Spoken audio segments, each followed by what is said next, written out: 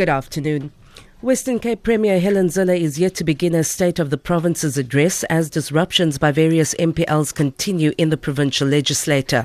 Proceedings were earlier suspended for the Speaker, Shana Fernandes, to consult with chief whips after various ANC MPLs rose on points of order.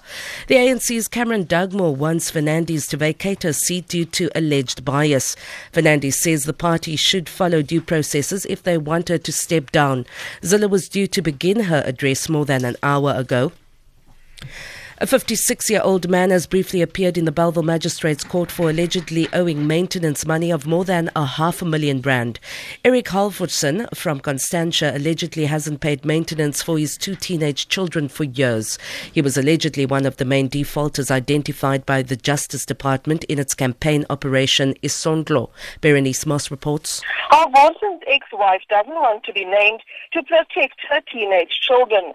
She says she just wants assistance for children who are so of school-going age. He owes 519,000 rand in maintenance after failing to make regular payments since his divorce 13 years ago. The case has been postponed to the 17th of March for further particulars and for Halvorsen's newly appointed lawyer to consult with him. Tragedy has struck the Zimbabwean team taking part in tomorrow's 13th Otanikwa Wheelchair Challenge at George in the Southern Cape after one of its members was killed in a crash. 40-year-old Dorcas Watira died after being hit by a motorist while she was practicing for the race. The OCC attracts over 1,000 people with disabilities from around the world.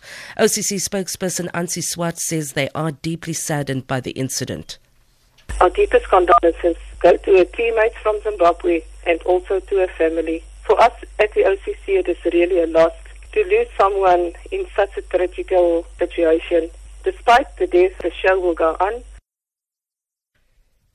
The Human Rights Commission says there is no quick fix solution to racism in South Africa. HRC Commissioner Mohammed Shafi Amirmia made the comment during the opening of a new office in Bloemfontein.